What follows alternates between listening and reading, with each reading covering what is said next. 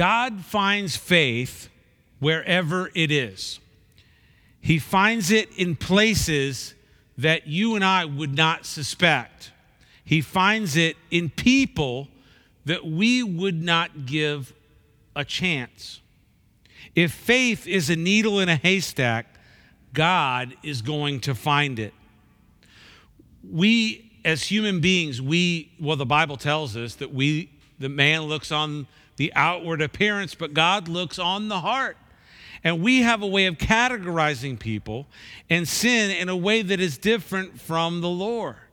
He can find the faith of a mustard seed that we may not even look at.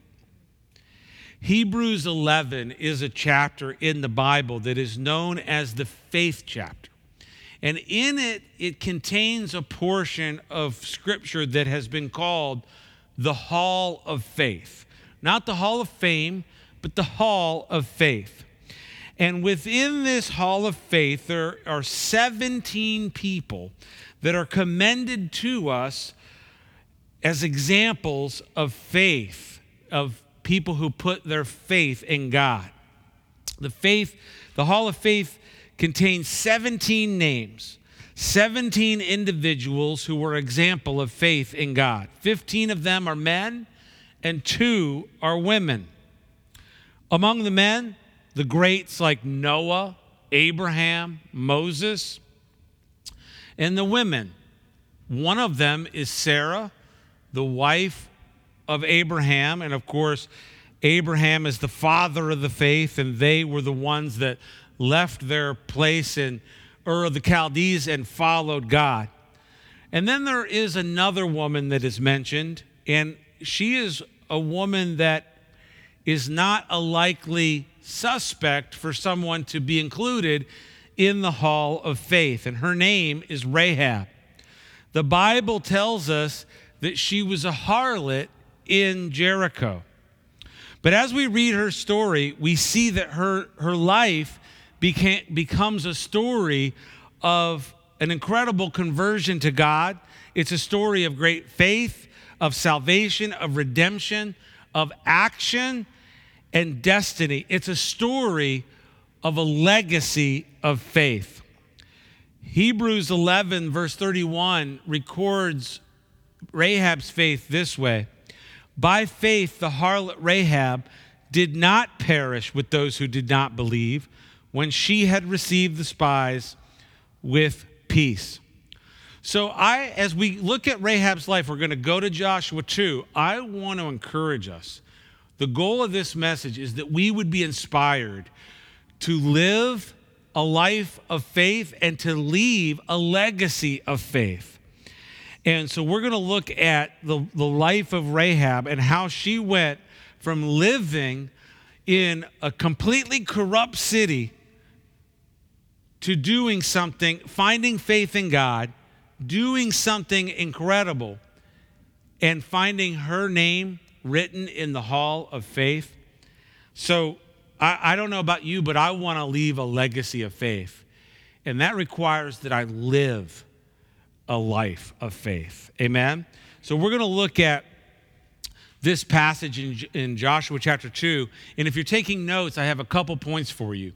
The first one is this: to live and leave a legacy of faith, you need to profess a saving faith. If you and I are going to live and leave a legacy of faith, we must profess a saving faith in Jesus Christ. We must be people who confess and profess faith in Jesus.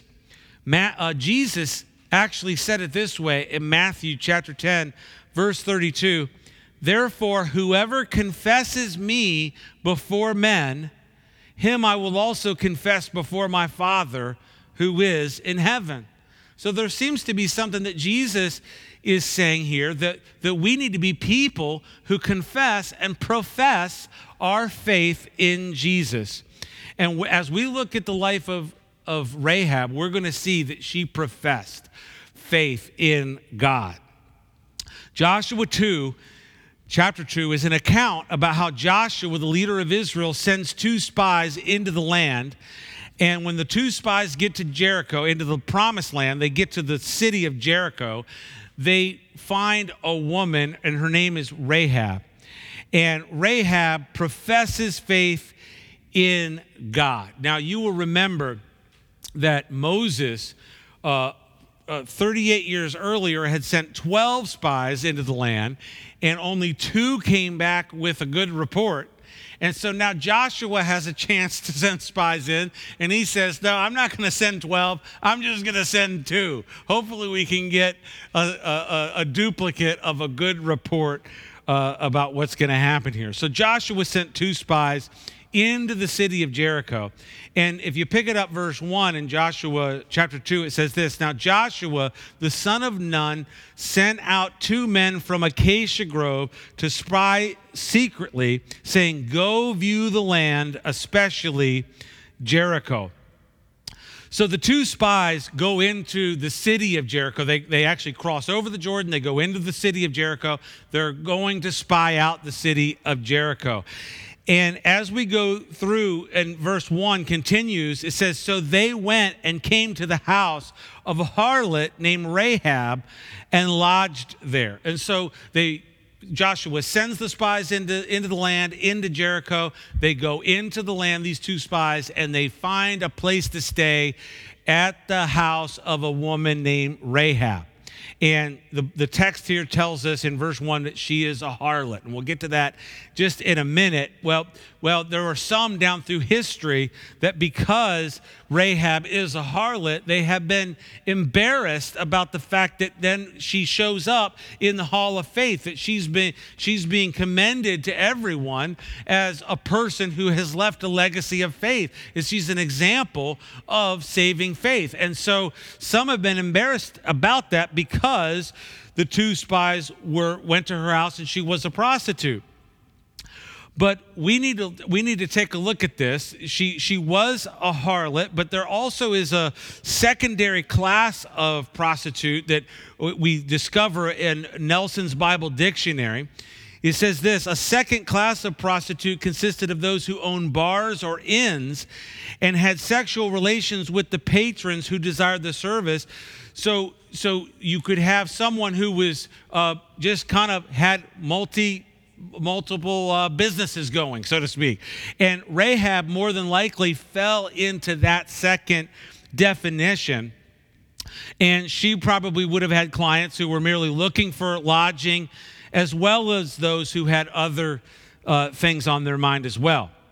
And so this would explain why the spies found Rahab and a place to stay there, because it was more than likely an inn that she kept, some type of an inn. And so they lodged there. And the text goes on, and she immediately recognized that they were of the Hebrew people, of the people of Israel. And the text here in Joshua 2 says that she hid the spies. In fact, verse 4 says this: Then the woman took the 2 men and hid them. This is Rahab begins to make a move towards God, because she is now siding with the enemy of her own people, her own city, right? So she's making a move toward the people of God. She's making a move toward the God of Israel. God says it this way in his word: if you'll draw near to me, I'll draw near to you. Amen? And that's a promise of God. Now, it's also told here in the text that the king of Jericho had gotten word through their intelligence, I guess, the Secret Service of Jericho or what have you, that discovered that 2 spies from the Hebrew people had come into the land. And so the king sends men down to Rahab to question her. And at this time, Rahab hides the men in the roof of her dwelling place, and it says that Rahab hid them under the flax that was drying there. In verse 6 it says this: But she had brought them up to the roof and hid them with the stalks of flax which she had laid in order on the roof. And so so she's hiding the spies as they have come in. She knows the Secret Service of Jericho is now coming in and going to question her. And so we're going to get to that in a second, but I want to just talk about this flax on the roof. It shows us that indeed Rahab was an industrious person. She has an inn. She's involved in other things, as we've spoken of, and she's out there. She's laying flax out in order, it says, on the roof. And flax was a plant that was taken and dried out and woven into yarn and cloth for clothes. And so this was this is telling us that she was an industrious person. She was a businesswoman, if you will, and she may have been a sinner, as we all are, but she did have some virtues. She was industrious, and you see the virtues of the woman in Proverbs 31 who worked with flax. That she was industrious and she put her flax in order. And so I'm just connecting some dots here with Rahab and the virtuous woman in Proverbs 31. In fact, if you read the whole text there in Proverbs 31 talking about the virtuous woman, it tells us that she's an industrious woman. She does not eat the bread of idleness. A person who lives a life of faith and leaves a legacy of faith, I believe, is an industrious person, is a conscientious person, is an industrious person, because when you are involved in being industrious and you're involved in moving forward and being active in your life and specifically in your faith, then that leaves you in positions, and it causes you in a day-to-day basis to live out your faith, and then others are going to see that around you. So we need to be industrious people in whatever way that we possibly can. We need to be creative in the way that we seek out those ways to be industrious in our lives. Now, the men sent from the king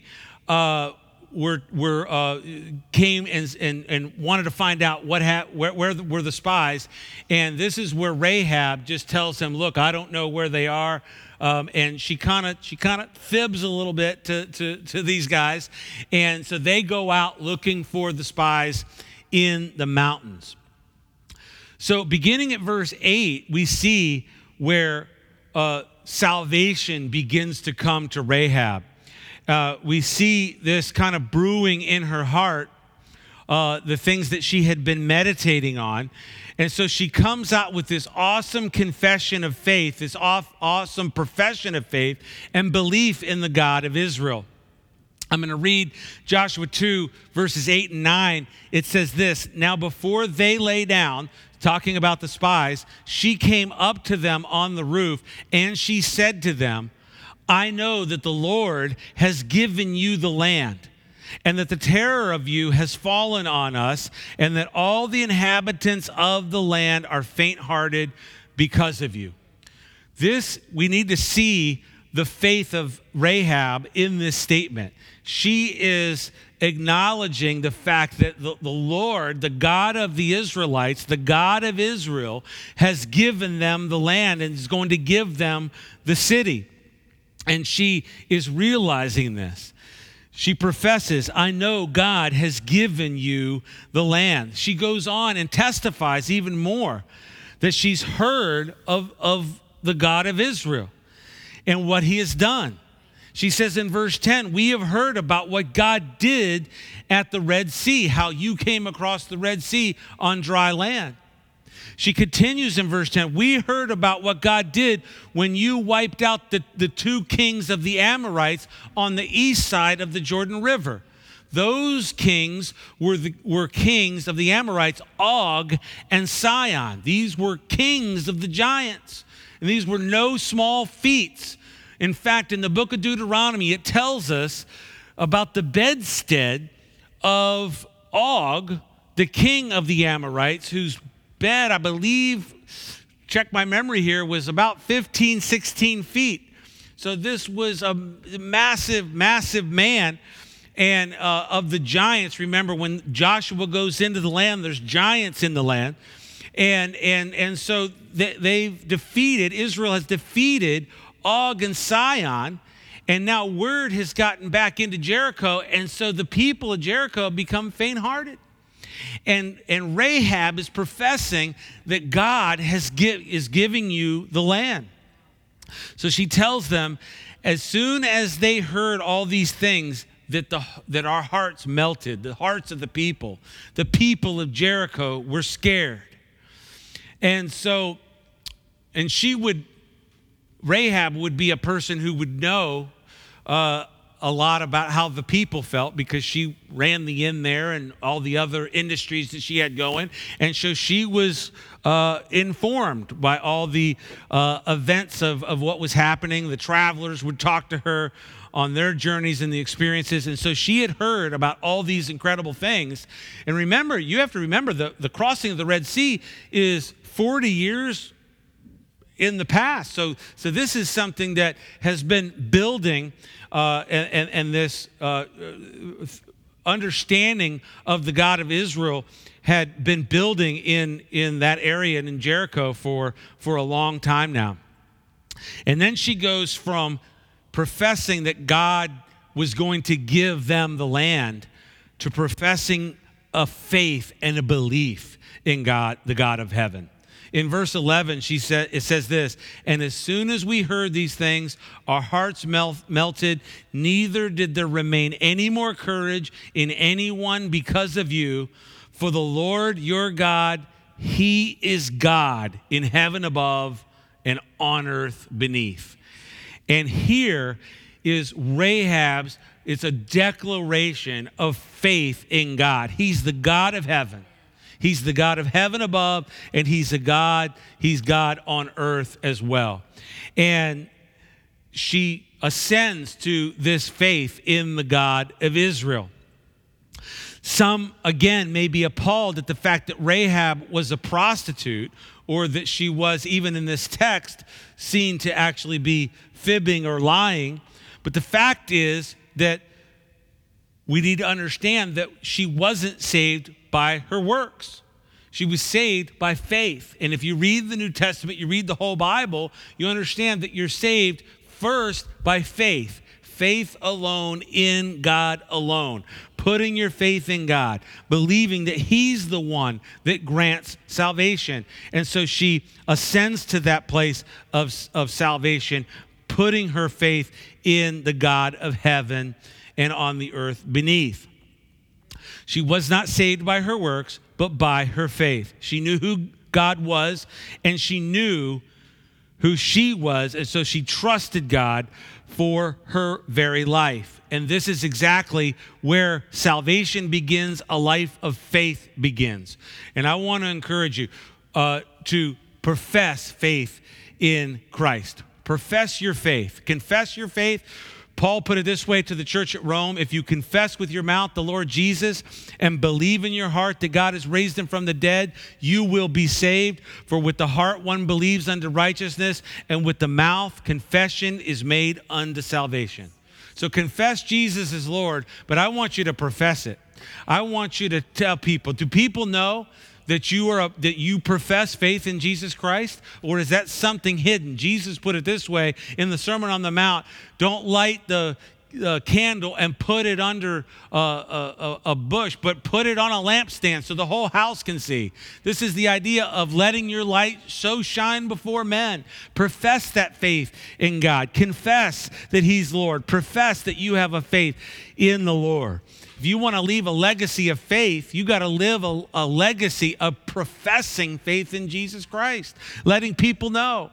Do people in your house know that you profess faith in Christ? Maybe today's the day that you let them know that you are professing faith in Christ. That section in Joshua 2 kind of continues, where then Rahab begs for the salvation of her family. And she asks the spies to show kindness. She knows that Israel's going to come in and attack the city. And so she's asking for kindness. She's asking for salvation. she has a desire to see her family saved from the coming destruction that is going to happen. And I think if we're going to live a life of faith and leave a legacy of faith, we have to have that same desire in our hearts. We have said it, and my father and mother before me have said it when we were kids, that the number one most important thing in the family was that their kids were saved and serving Christ. And I have said it, and it's the number one most important thing. Nothing else matters.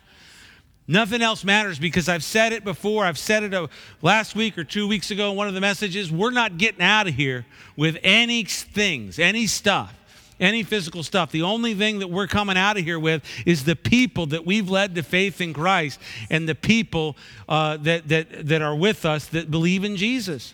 And so it's important, and I see this desire that Rahab has to see her family saved. She pleaded with the spies, that the men of Israel, for the lives of her family. She says, "Swear to me by the Lord." And she wanted assurance. She wanted assurance of the fact that her family would be saved. But not only did she profess a life of faith, she lived a life of active faith. Amen? We need to live a life of faith in action. If you and I are going to live and leave a legacy of faith, we must live a life of faith in action. We must live out our faith. We need to profess it. We need to confess it. We need to profess it. And then we need to live it out. It has to be an active faith. We've got to live it out. And if we will live out our faith, it will cause us to trust God in the events of our lives, in the circumstances that we find ourselves in, even in the day-to-day situations. We will be put in situations daily where it requires us to believe in God. And others will see. Others will see your faith. If you live out your faith, if you put your faith into action, it's not just something that you say or something that at one point you said, well, I believe in God or I trust Jesus, but it's something that you live out. Other people are going to see that. Our kids will see that our faith is real. If we live it out, they will experience, when you live out your faith, the people around you will see. And in a family, your kids will experience the leading of the Lord. Your kids will experience the provision of the Lord. So Rahab has professed faith in God, but she doesn't stop there. She takes her faith to the next level. She puts her faith in action. And this is exactly what we must do. James put it this way in James chapter 2, verse 17. Thus also by faith itself, if it does not have works, is dead. We have to have faith and works. Amen? Because the works is a demonstration that we do have a saving faith. So that we must live it out. Rahab, the text goes on and tells us in Joshua 2 that Rahab lets the men down through a window and out of the city. She lets them down, and the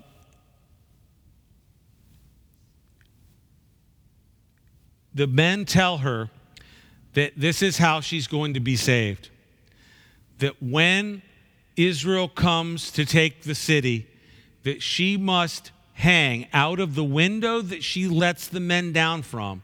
She must hang what is called a scarlet cord.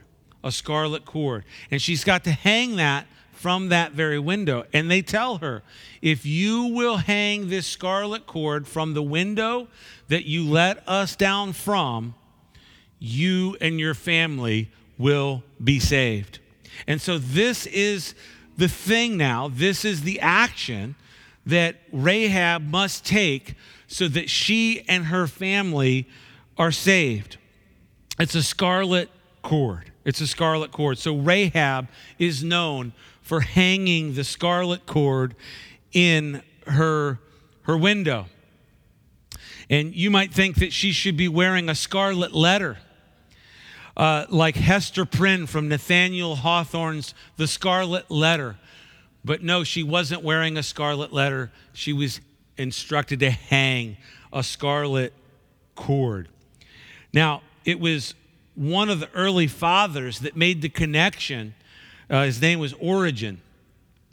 That made a connection of connecting the color, the scarlet cord, connecting the dots to the blood of Jesus.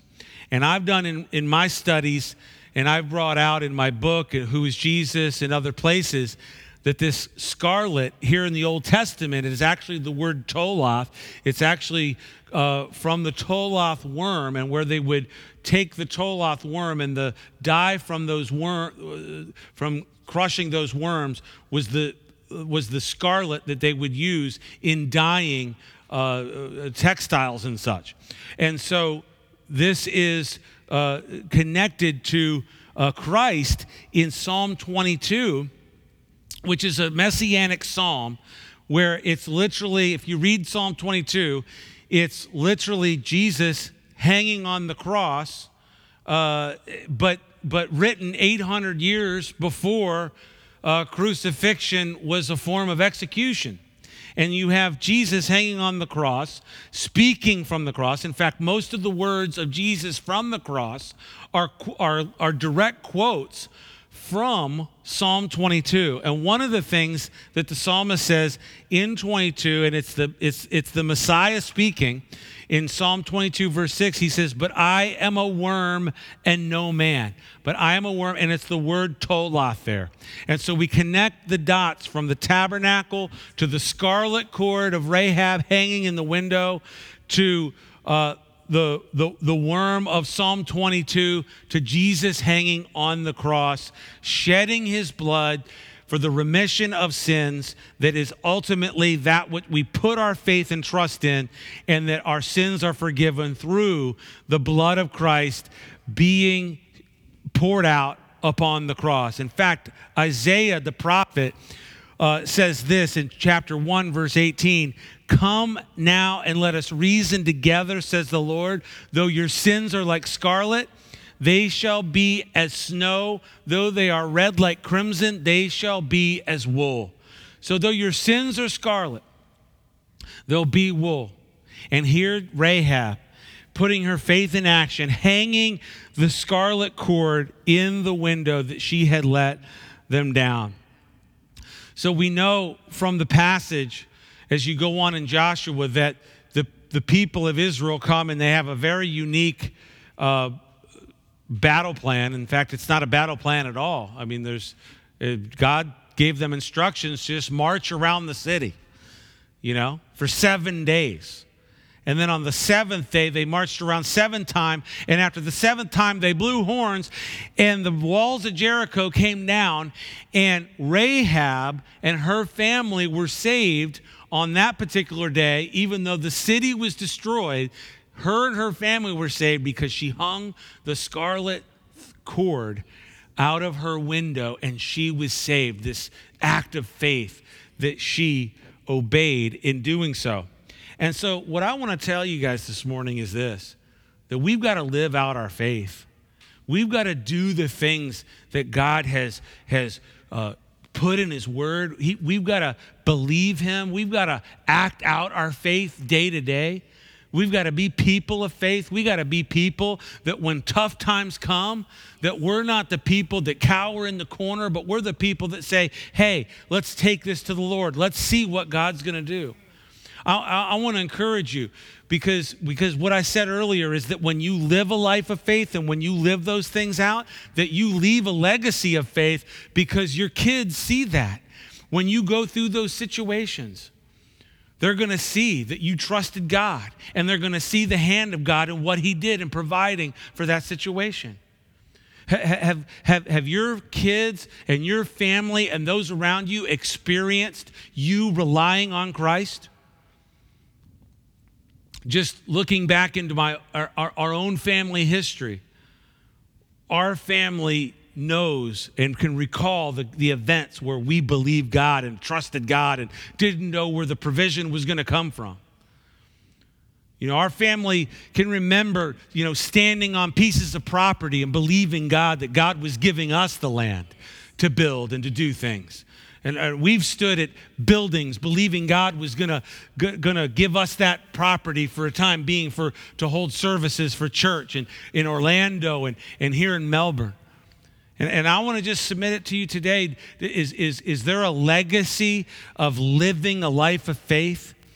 Because that's what people are going to remember. And that's what's going to inspire people around us so that they can become people of faith, so that they can realize that faith in Jesus is real, that faith in Jesus changes our lives and our eternities, and it changes our day to day. Amen?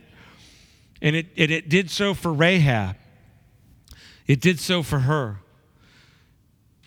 Rahab found salvation in the one true living God.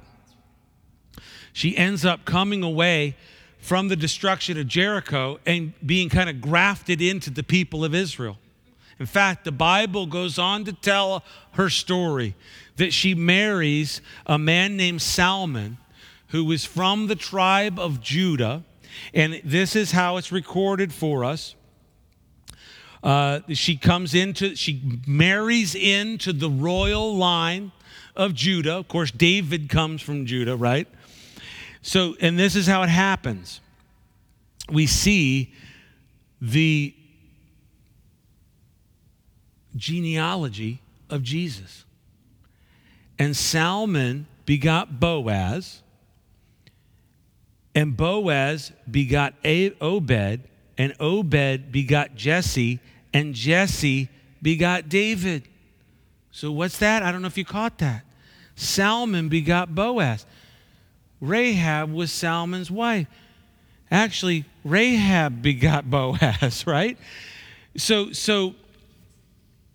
she actually becomes the mother of Boaz and an ancestor of David and ultimately an ancestor of Jesus.